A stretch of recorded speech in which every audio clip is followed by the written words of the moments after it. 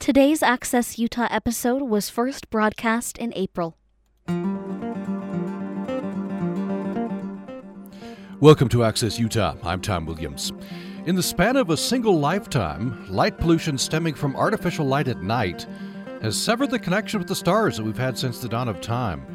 With the nocturnal biosphere significantly altered, light's anthropogenic influence has compelled millions of people to seek out the last remaining dark skies. Marlin's new book, Astrotourism, Stargazers, Eclipse Chasers, and the Dark Sky Movement, explores the growth of astrotourism industry, identifies starseeker trends, and recounts how the stars have shaped civilizations. Utah is a destination for astrotourism and heavily involved in the Dark Sky Movement. And so today we're going to talk with Marlin about meteor storms, eclipses, auroras, other celestial phenomena, along with the 2024 Great North American Eclipse. We welcome into the program now Marlin. Welcome to the program. Thank you for having me on. I really appreciate it. Thank you so much. And you're joining us from your home in Hawaii, is it? On the Big Island, yes. It's 5 a.m. here. Thank you for joining us so early, your time. Yeah. So you're on the Big Island. Are you near Hilo? Where are you? I'm on the southeastern shore. I'm about 45 minutes from Hilo on the southeastern coastline in a district called Kalapana. And 4 miles going west was the lava flow from the 2000s, early 2000s. And then to my left, about 7 miles, is the one that happened in 2018. Yeah, but exciting times, maybe more exciting than you want at those times. So I'm going to read your biography. You can find this at your website, mindofmarlin.com. So I'm reading. Marlin is the quintessential Renaissance man, has led a life that reads like a novel, running away with the circus, seeing the world with his juggling act, living in a treehouse in the jungle, writing and illustrating a book, dreaming up an illuminated show that would go on to play internationally, inventing a one-of-a-kind toy, and building a homestead where he lives with a solar-powered house. So tell us just briefly a little bit about your background. Very, very interesting. Well, the running away with the circus, I got hired as a clown, and then after 3 days got fired. And when you get fired as a clown, then you have an existential crisis as into what am I good for? So I found out the next day I got hired on as an elephant groom. So for a year, I took care of a herd of performing elephants. Then after that, I went back to Houston, Texas, where I was living, and took up my craft again as a juggler, and was able to start making rent by age 19. And a documentarian, Bruce Bryant, did a documentary of me back then called The Street Juggler, which is you can find on my website as well. It was a half-hour documentary. Then I did got my first exposure on national television, Don Kirshner's rock concert in 1977, toured with the magician Doug Henning in 78, and then became widely known in the magic community. And then from there went on to create my own one-man show, toured around the United States, doing colleges, universities, comedy clubs. And then I went on to play cruise ships, Atlantic City, Las Vegas, worked with a ballet company out of L.A. With a symphony, was commissioned to create interpretive juggling to classical music. And then at the height of my career, I was traveling back and forth between L.A. and Las Vegas, and watched Halley's Comet go by and had this epiphany about this goes by unnoticed every night because people's lights are on.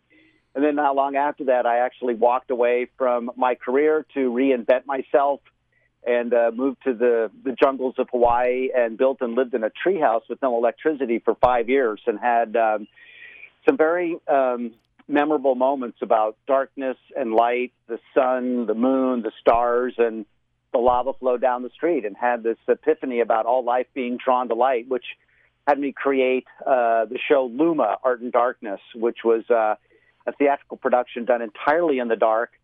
We started developing that work back in 91, and then actually started touring it as a cast production a few years later.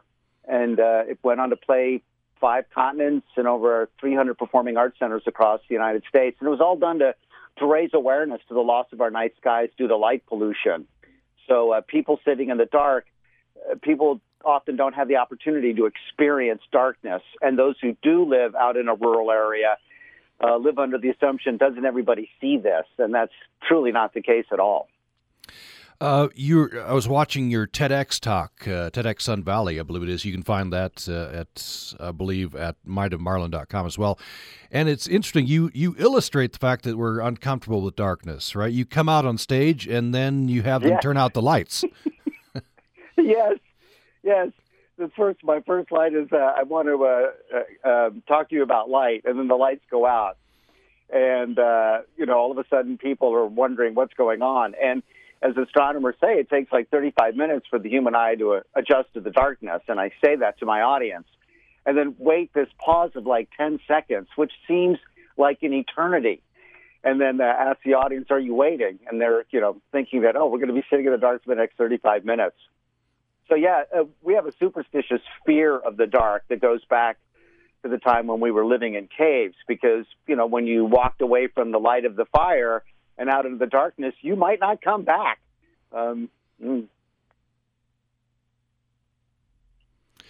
Let's see. Do we have you, Marlin? Yes, I'm still here. Oh, sorry. You cut out just a little bit there. Go ahead. No, that was the end of my sentence. That was okay. Great. I was feared for the technology. I guess I'm afraid it's going from Hawaii to here, but I should be more secure in the technology.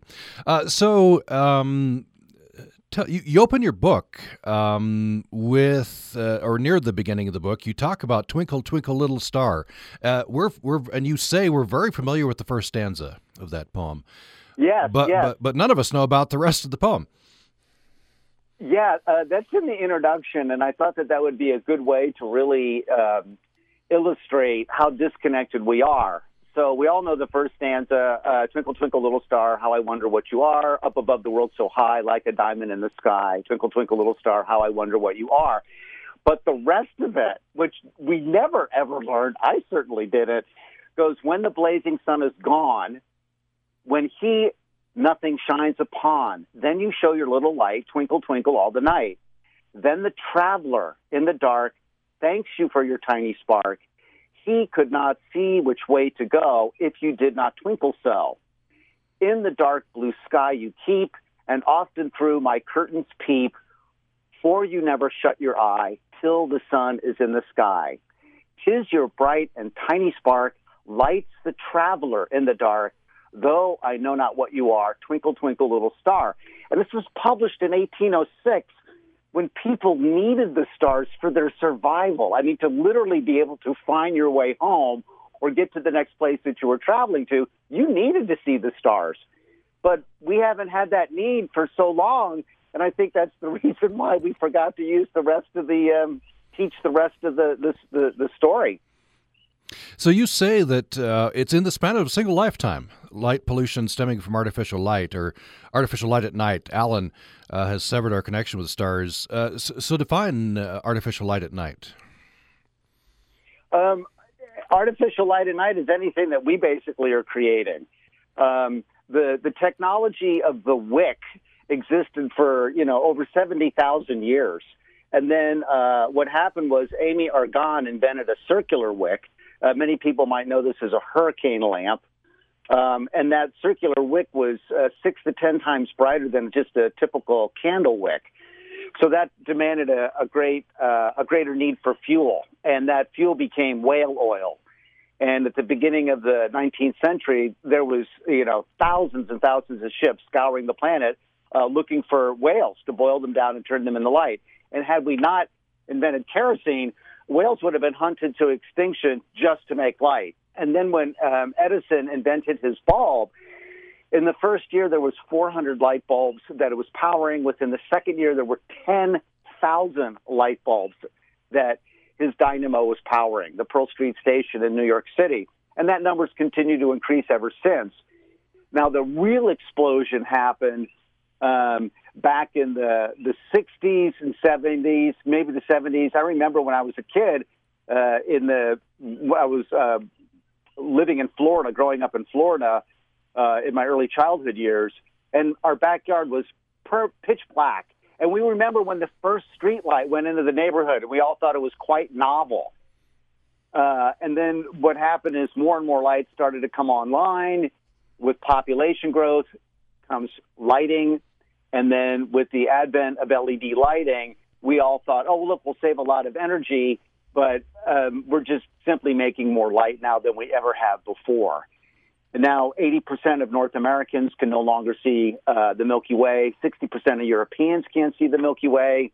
And about 99% of the world's population in North America and Europe lives under some form of light pollution. So that drives people to see the sky as it used to be before we washed it out with ALAN, artificial light at night. I want to underline that 80% of Americans can't see the Milky Way? Yeah. Wow. Yeah, North Americans. That would include Canada, but most of the population is here. But that's astonishing, isn't it? Yeah, that is astonishing. And so that drives astrotourism, I guess. Back in the day, I guess our grandfather's time, this would have seemed ludicrous, right? You wouldn't have to travel to see the Milky Way. Now you do, I guess. Yeah, and interestingly enough, ALAN is both the driver of astrotourism and at the same time its biggest threat. So this is what's happening. For instance, like in Idaho, they just certified the Central Idaho Dark Sky Reserve, and Boise is having explosive growth. Well, it's only 76 miles away as the crow flies, and as Boise continues to grow, so will the light, and the glow on the horizon will continue to glow. And light pollution can travel up to, well over 100 miles away, 150 miles away. So what kinds of things does astrotourism embrace? What sorts of things people go, I guess, obviously to see the dark skies, see the Milky Way, etc. What else? Oh, yeah. Well, there's lots of things to see up there. And technology has changed tourism. It's one of the things I write about in my book. Back in the 50s, 40s and 50s, scuba, self-contained underwater breathing apparatus, was only used by a couple of people. Now the dive industry, dive tourism, is huge. It's all over the world. So that technology changed the tourism, as it is with astrotourism. It used to be called astronomy tourism, and that was back in the 40s. And it was just astronomers that would go out to look at these celestial events, whether it's a lunar eclipse, a total solar eclipse, going to travel to see the aurora borealis. And now, with Valerie Simick's book, Lonely Planets, Dark Skies, Guide to the Dark Skies, she includes things like space launches, space reentries, places like CERN, the Jet Propulsion Laboratory, space-themed hotels. So I've expanded it by also including sundials, which I call star clocks in my book, astronomical clocks, which are truly marvels. We can talk about that later, and megaliths, these earthen and stone constructions that were built by the ancients that were aligned to star movement or solstices. Other things to see in the sky are, of course, meteor showers. And I wanted to bring up moons and full moons, because a lot of astrotourists and a lot of astronomers go, oh, the full moon, that's the bane because you can't see as many stars. But for people traveling from a city, they don't really have the opportunity to experience the ghoulish and ghastly glow of a night illuminated by the moon. It's just truly magical and romantic all at once. There's other celestial phenomenon like sundogs,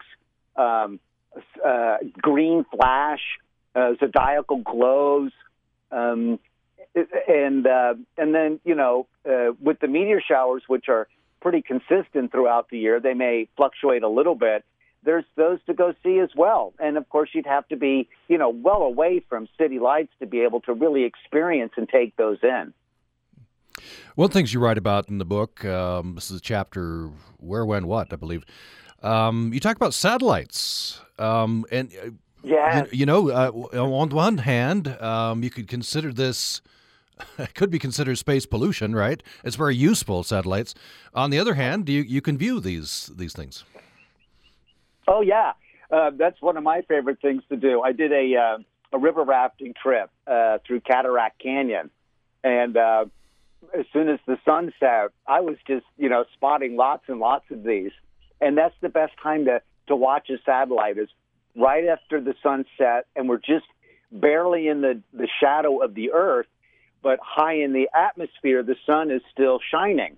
So that's the best time to see the reflected light on satellites. And then the same thing early in the morning hours. And then you can also go online and sign up for the International Space Station flyover. And I get a little notice on my text messages, that says, okay, the ISS is going to fly over you at this time of day or not at this time of night, and it's going to, start in the northeast and travel to the southwest, and it'll be visible for 5 minutes. So I set my alarm, go out and look for it. But the flip side of that is because there's more and more satellites going up, it's starting to impede a lot of astronomers' ability to take, time-lapse photographs of the night sky for research. And so that has become kind of a big issue. Elon Musk is launching, tens of thousands of these, and they've already shown up in a number of astronomical photographs from different observatories around the world. So the community is speaking to him about, can you maybe paint these things with non-reflective light so they don't so much get in the way? And, there's, tens of thousands of pieces of junk just floating around out in space right now that will, continue to get in the way as we send more and more, usable and still functioning satellites and stations up aloft. And that junk just stays there, revolves around whatever's revolving around, I guess, right? Yeah, it stays in whatever orbit it is, and once something loses its functionality, it just stays up there. Now, I've read some research that there's some companies that are looking to go up into space and start nudging some of these things into a orbit that deteriorates. So eventually, that will cause it to burn up in our atmosphere and create quite the light show. So I'm hoping that they'll coordinate that and let people know that, such and such a satellite, which has been in disuse for so many years, will be plunging into the Earth's atmosphere at this time of night or day or whatever, so people can go out and check it out. That'll be a new form of astrotourism, watching satellites burn up. Interesting, yeah. I guess just nudge them, then they would go and burn up in the atmosphere. That's the way to take care of it. I was envisioning maybe we'd have to appoint a space garbage force, which would go out and clean up, just like people clean up the streets. But maybe nudging into the atmosphere is a better way to do it. I want to get into eclipse chasing, the 2024 Great North American Eclipse, a bunch else, and tell us about some other very, very interesting things we can see, but I want to take a break first. We are talking with Marlin. His book is called Astrotourism, Stargazers, Eclipse Chasers, and the Dark Sky Movement, and that's out and available, and you can find him at mindofmarlin.com. He's joining us from his home in the Big Island of Hawaii, and we'll have more following this break. Programming on Utah Public Radio is made possible in part by our members and Salt Lake City Weekly, a Utah news source since 1984, covering news, politics, music, and more in Salt Lake City and beyond. Available weekly at 1,800 locations across the Wasatch Front or online at cityweekly.net.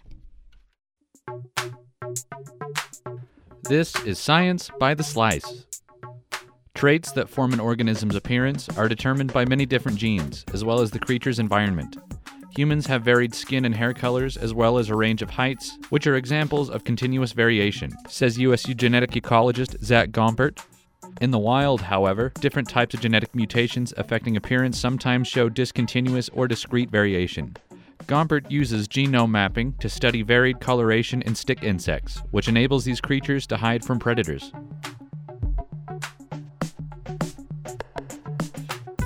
This segment of Science by the Slice is brought to you by the USU College of Science, offering degree programs in the sciences and mathematics.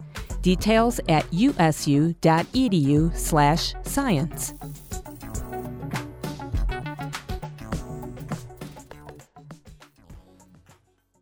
Today's Access Utah episode was first broadcast in April. Thanks for joining us for Access Utah. I'm Tom Williams. My guest for the hour is Marlin, and his book is Astrotourism, Stargazers, Eclipse Chasers, and the Dark Sky Movement. You can find him at mindofmarlin.com. So, Marlin, I want to talk about dark skies some more. There's probably a gradation, right, of dark skies. As soon as you leave a city, I suppose, it gets a little darker.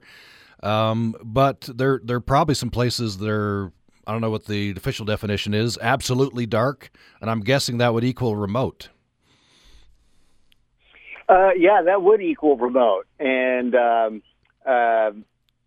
there's in the book, or anybody who's listening can look up the Bortle scale. That's Bortle, and that shows the different gradations of light pollution from what your sky would look like in an inner city to what it would look like under a completely pristine night.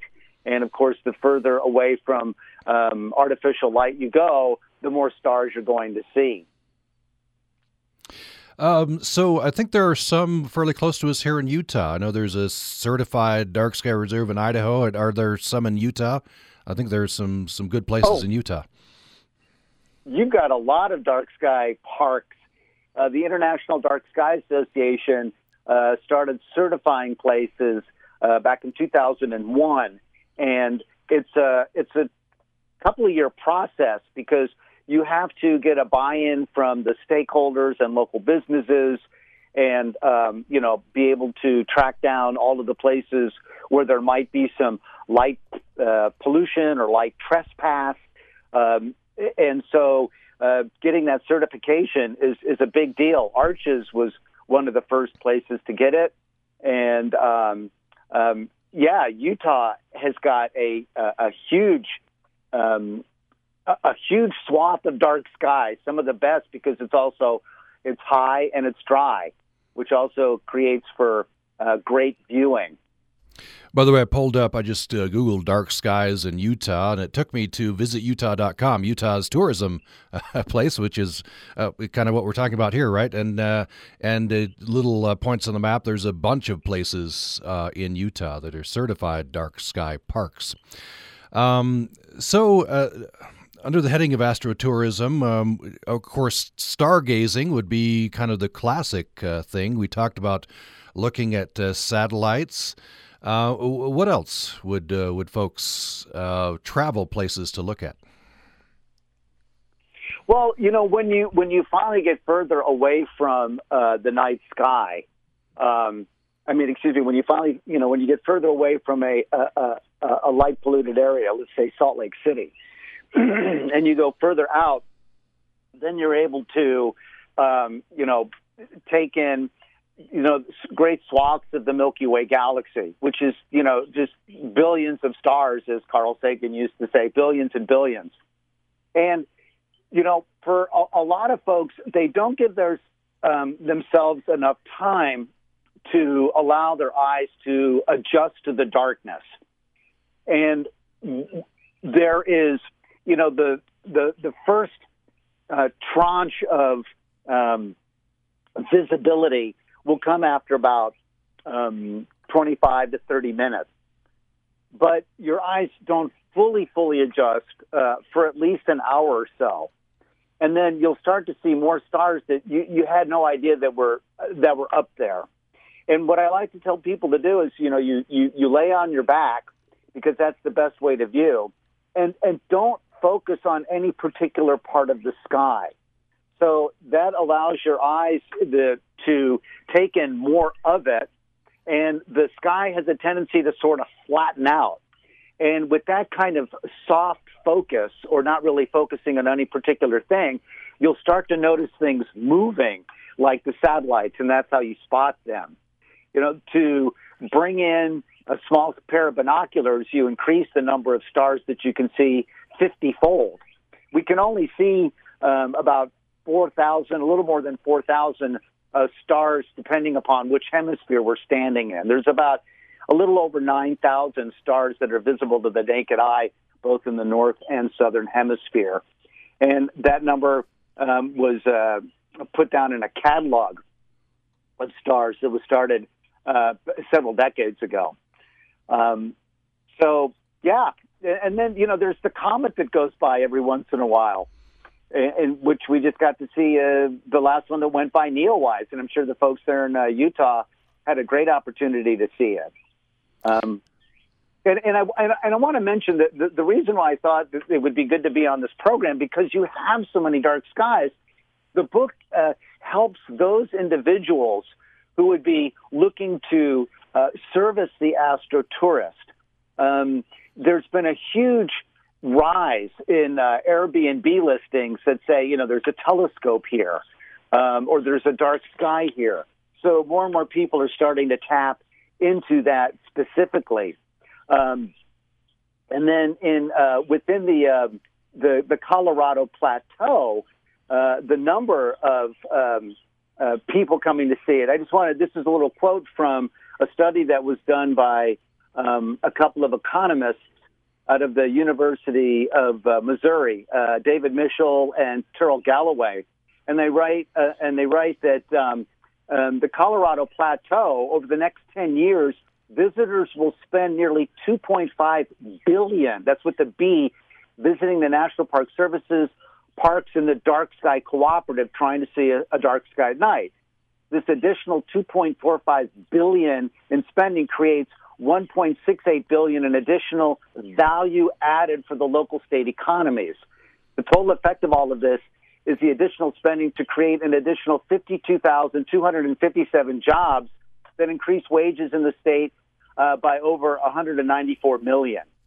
So because it necessitates staying over a night to participate in dark sky tourism, that's going to spread that tourism dollar into all of the other vendors in any given particular location, whether it's a restaurant, a gas station, a gift shop, and it goes on and on.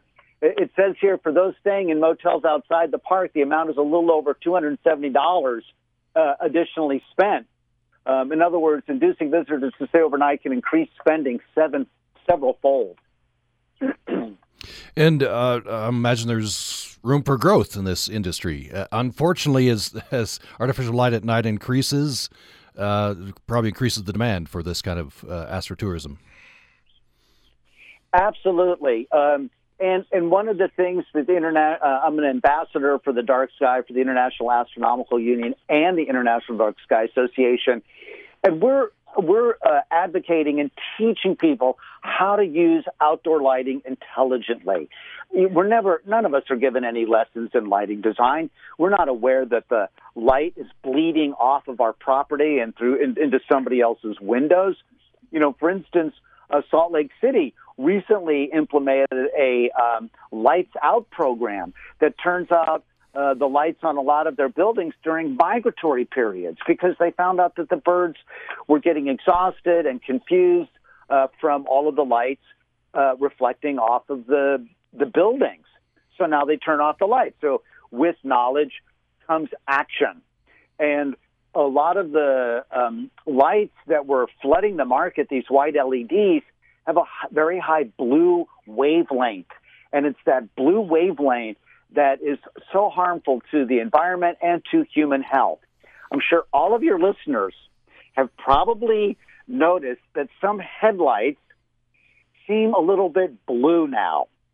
Those are those white LED lights. Practically everybody that I've spoken to comment on that and go, yeah, they're really glaring. Well, it turns out that short wavelength is actually impacting the back of the retina. And the French version of OSHA, or the FDA, has found that these blue wavelength LEDs, these blue LEDs that emit this kind of light, can actually create permanent damage to the retina. So we advocate trying to move towards a warmer light. The American Medical Association put out public guidance in 2016 saying no outdoor lighting should be, or any lighting should be, over 3,000 Kelvin. And if you could move towards a 2,200 Kelvin, which is a warm amber, which is what pretty much people have been living under for the last 50 years, high-pressure sodium lights.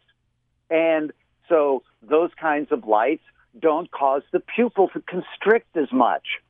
You know, we think that our eyes evolved with firelight over the however millions of years that humans have walked the planet, you know, that number keeps changing depending upon which archaeological dig you have. That's our ocular nerves were evolved around using firelight at night. So that's why we find these warm colors as being more comfortable to be under. So as we move towards those warmer LEDs and warmer lighting, we're able to preserve our skies. So it's possibly to light our streets safely and still see the stars. Mm. In your TED Talk, you talk about how you early on talked about light pollution, and then you evolved to talking about pollution that comes about because of light. And you talk about wasted light. I wonder if you could give us some of those stats. It was pretty spectacular what you presented. Yeah, it's amazing.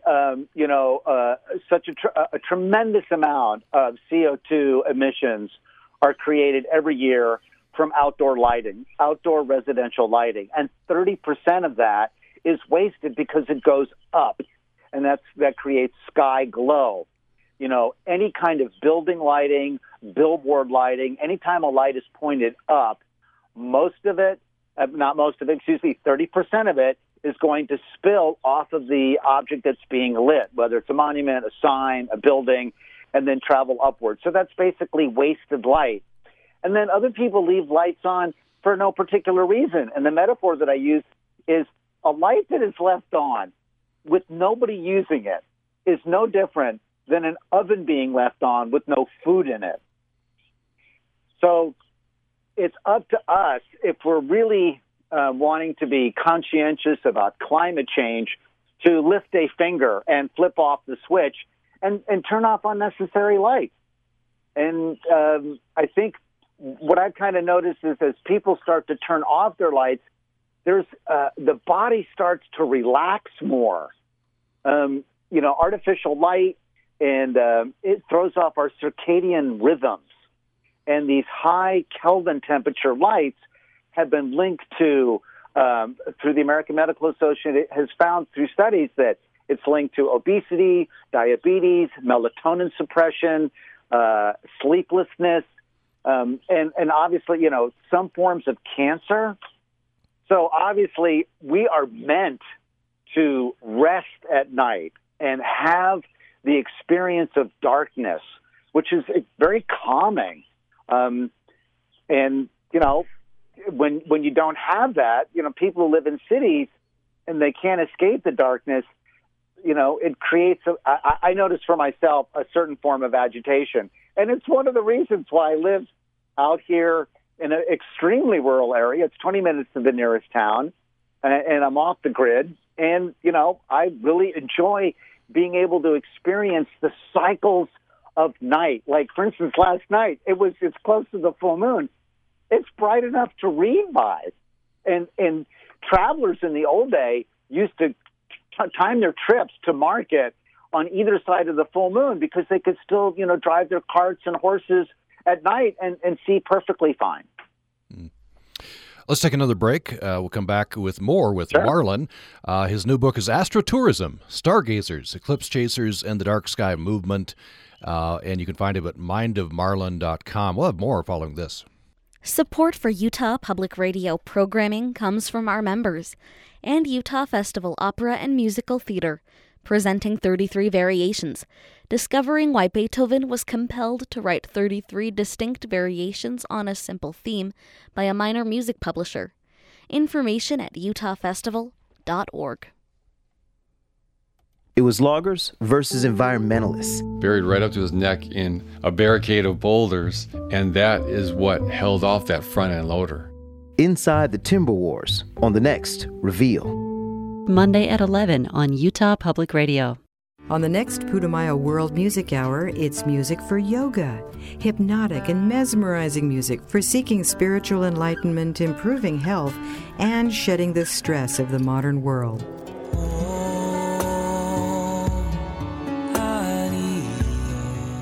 I'm Rosalie Howarth. Join us for Yoga Around the World on the next Putumayo World Music Hour. Thursday night at 10 on Utah Public Radio. Today's Access Utah episode was first broadcast in April. Thanks for listening to Access Utah. I'm Tom Williams. We have about 10 minutes or so left in this conversation with Marlin about his new book, Astrotourism, Stargazers, Eclipse Chasers, and the Dark Sky Movement. And you can find him at his website, mindofmarlin.com. He's joining us from the Big Island in Hawaii. So Marlin, it's right there in the subtitle to your book. I want to make sure we talk about this. Eclipse Chasers. There are folks who chase eclipses, and it is a pretty spectacular experience. We had an eclipse, at least near here in northern Utah, two or 3 years ago. And where we are here in Logan, it was only a partial eclipse, but it was enough to give me a taste of it. And the temperature dropped. The sun was mostly covered. It was a pretty spectacular experience. I can see why people chase eclipses. Tell me about this.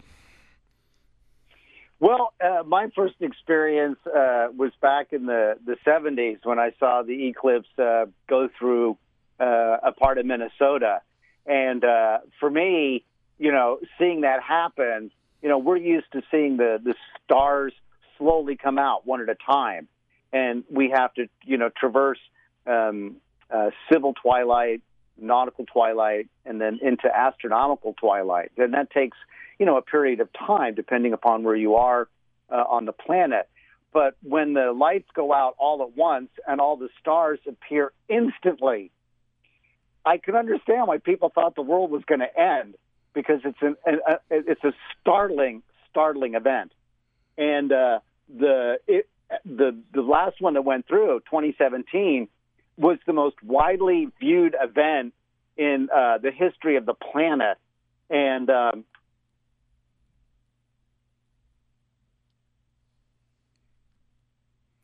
Are you there?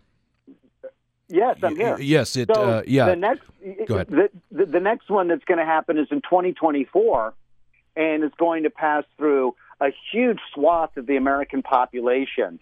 And one of the things that I foresee as being something that the locales need to address for people to really be able to take in that phenomenon is most city lights are on photosensors. So when the sun covers the moon and the sky becomes dark, all the streetlights are going to come on. So people will lose that opportunity to really experience, all of the stars in the sky. These are people living under a dome of light.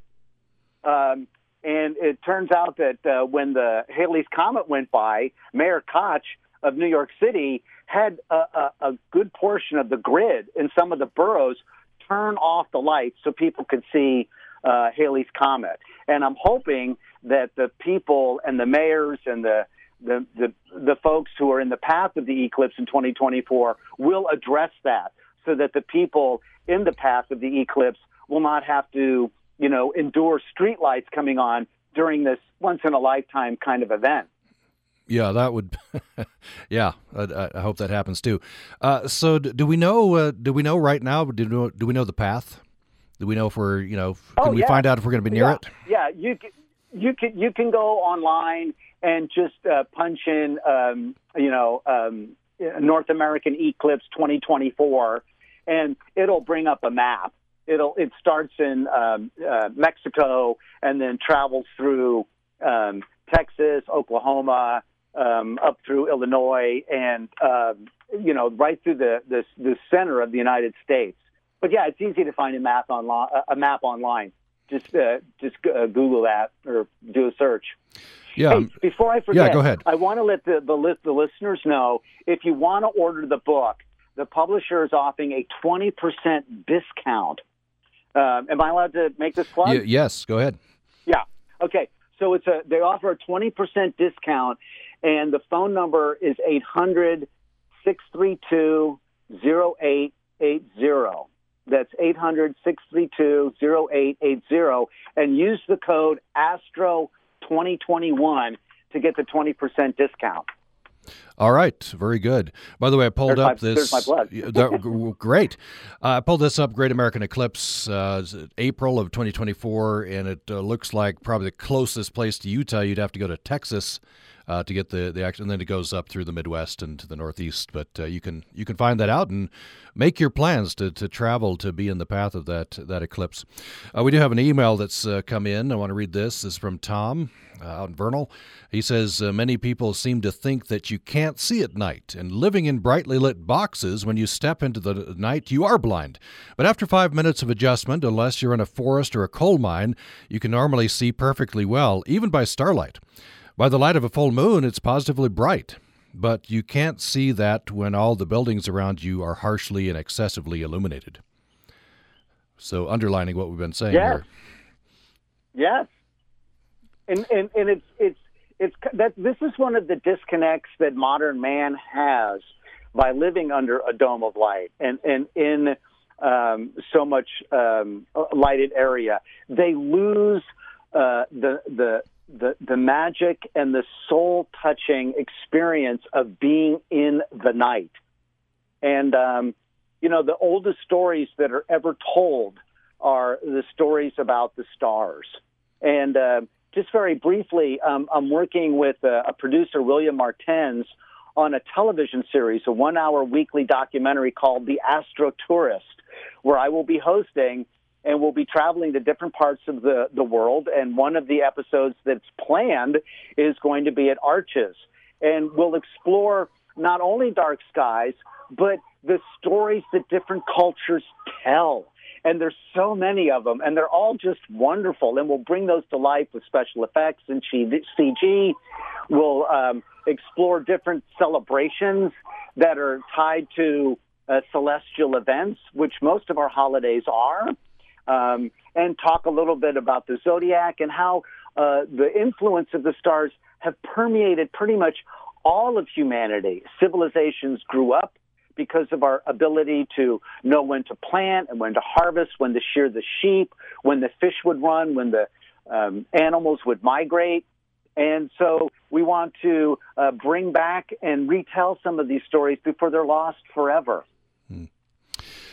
Just have a couple of minutes left here in the conversation. I want to end with maybe your experience out there in Hawaii. You're off the grid. You're living in a dark sky environment.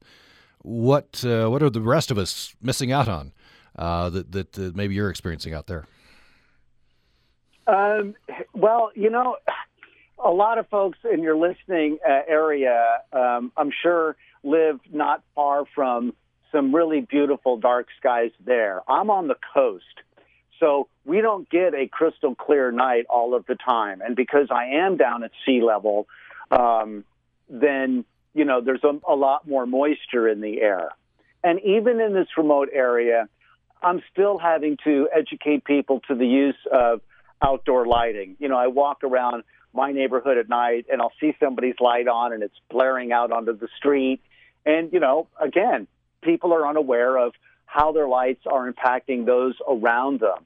But there is an astronomical industry out here with the telescopes on Mauna Kea and over on Haleakala and radio telescopes up on Mauna Loa. And, at those altitudes, there's less and less water in the air, so the stars become even more vibrant and more stunning.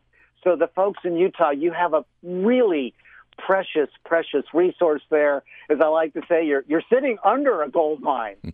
And I hope that the folks there continue to advocate for, curbing artificial light at night and finding ways to protect the dark skies that are over Utah. And again, you can just Google Dark Skies Utah, and it pulls up some certified dark sky areas that you can go and visit here in Utah. Well, thank you so much. We've been talking with Marlin. His book is Astrotourism, Stargazers, Eclipse Chasers, and the Dark Sky Movement, and his website is mindofmarlin.com. Thank you so much for joining us. Thank you so much. It was a real pleasure to be on your show. Thank you. Appreciate that. It's the Beehive Archive on Utah Public Radio.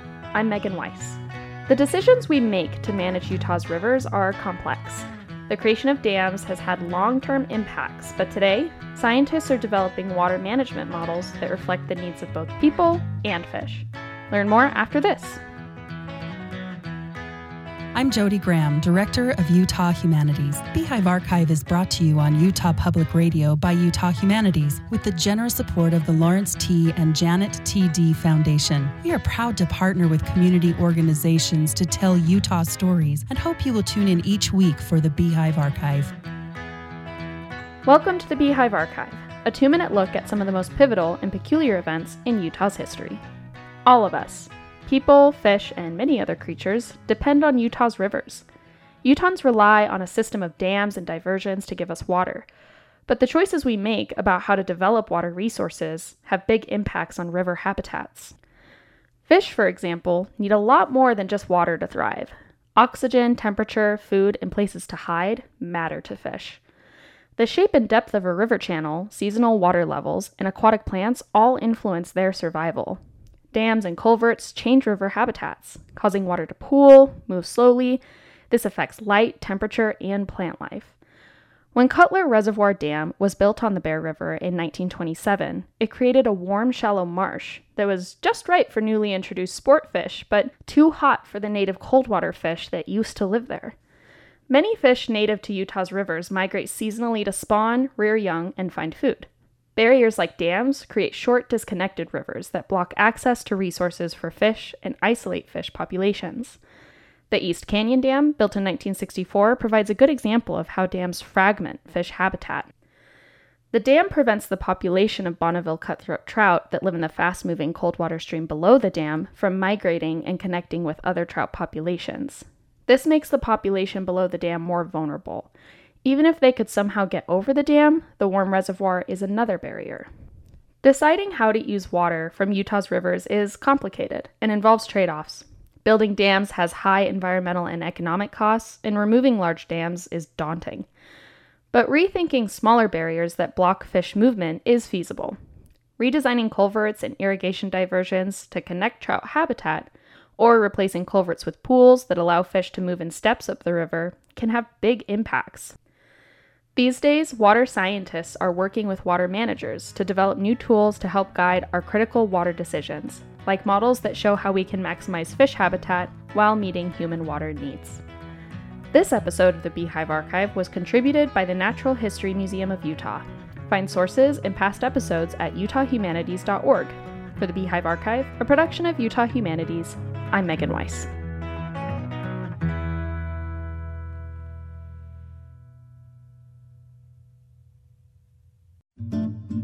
They are all liars. Well, most of them are anyway.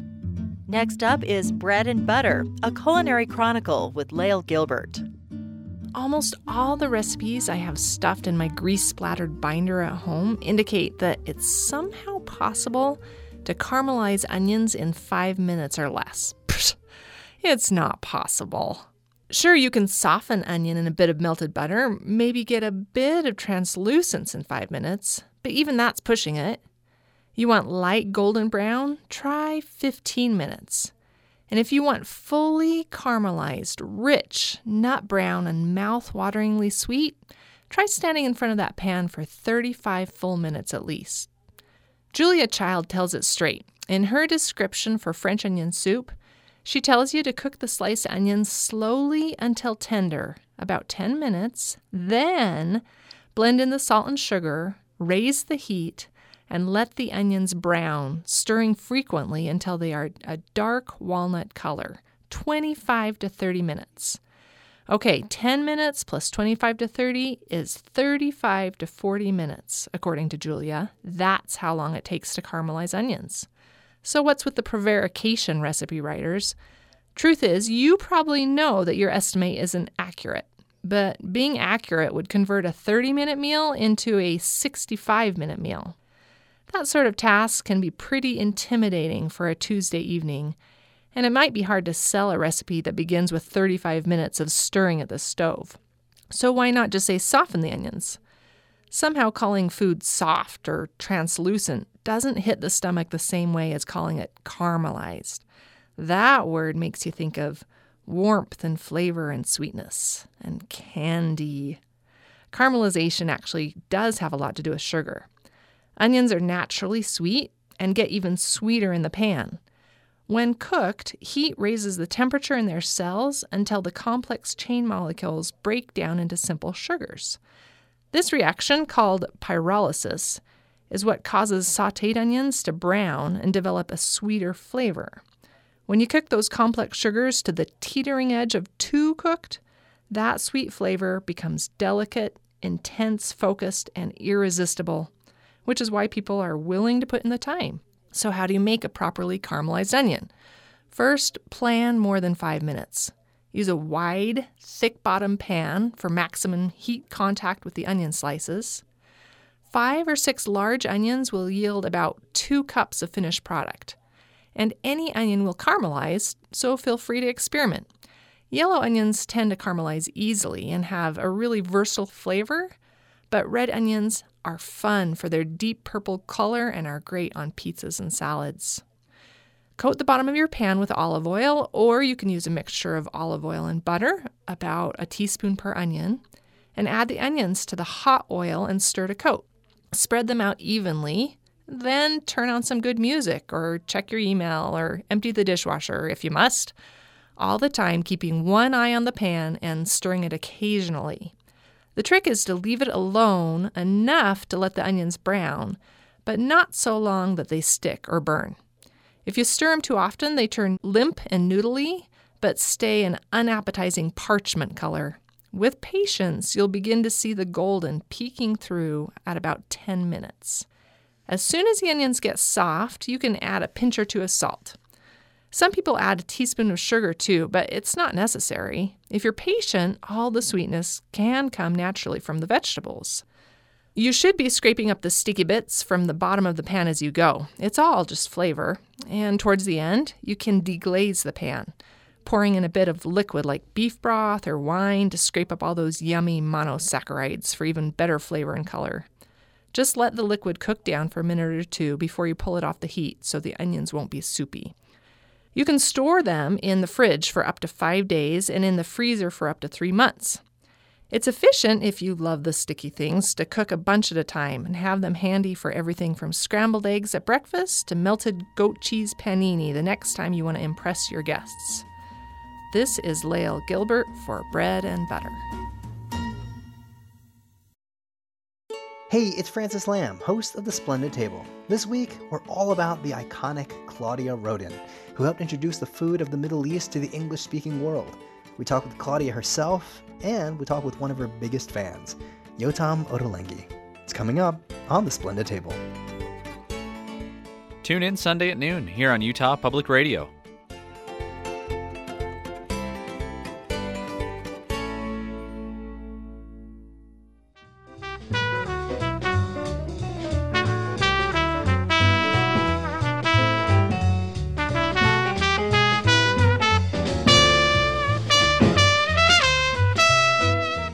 You're listening to Utah Public Radio, a statewide service of Utah State University and the College of Humanities and Social Sciences. KUSR Logan, KUSK Vernal, KUSL Richfield, KUST Moab, KCEU Price, KUSU FM Logan, also heard at upr.org.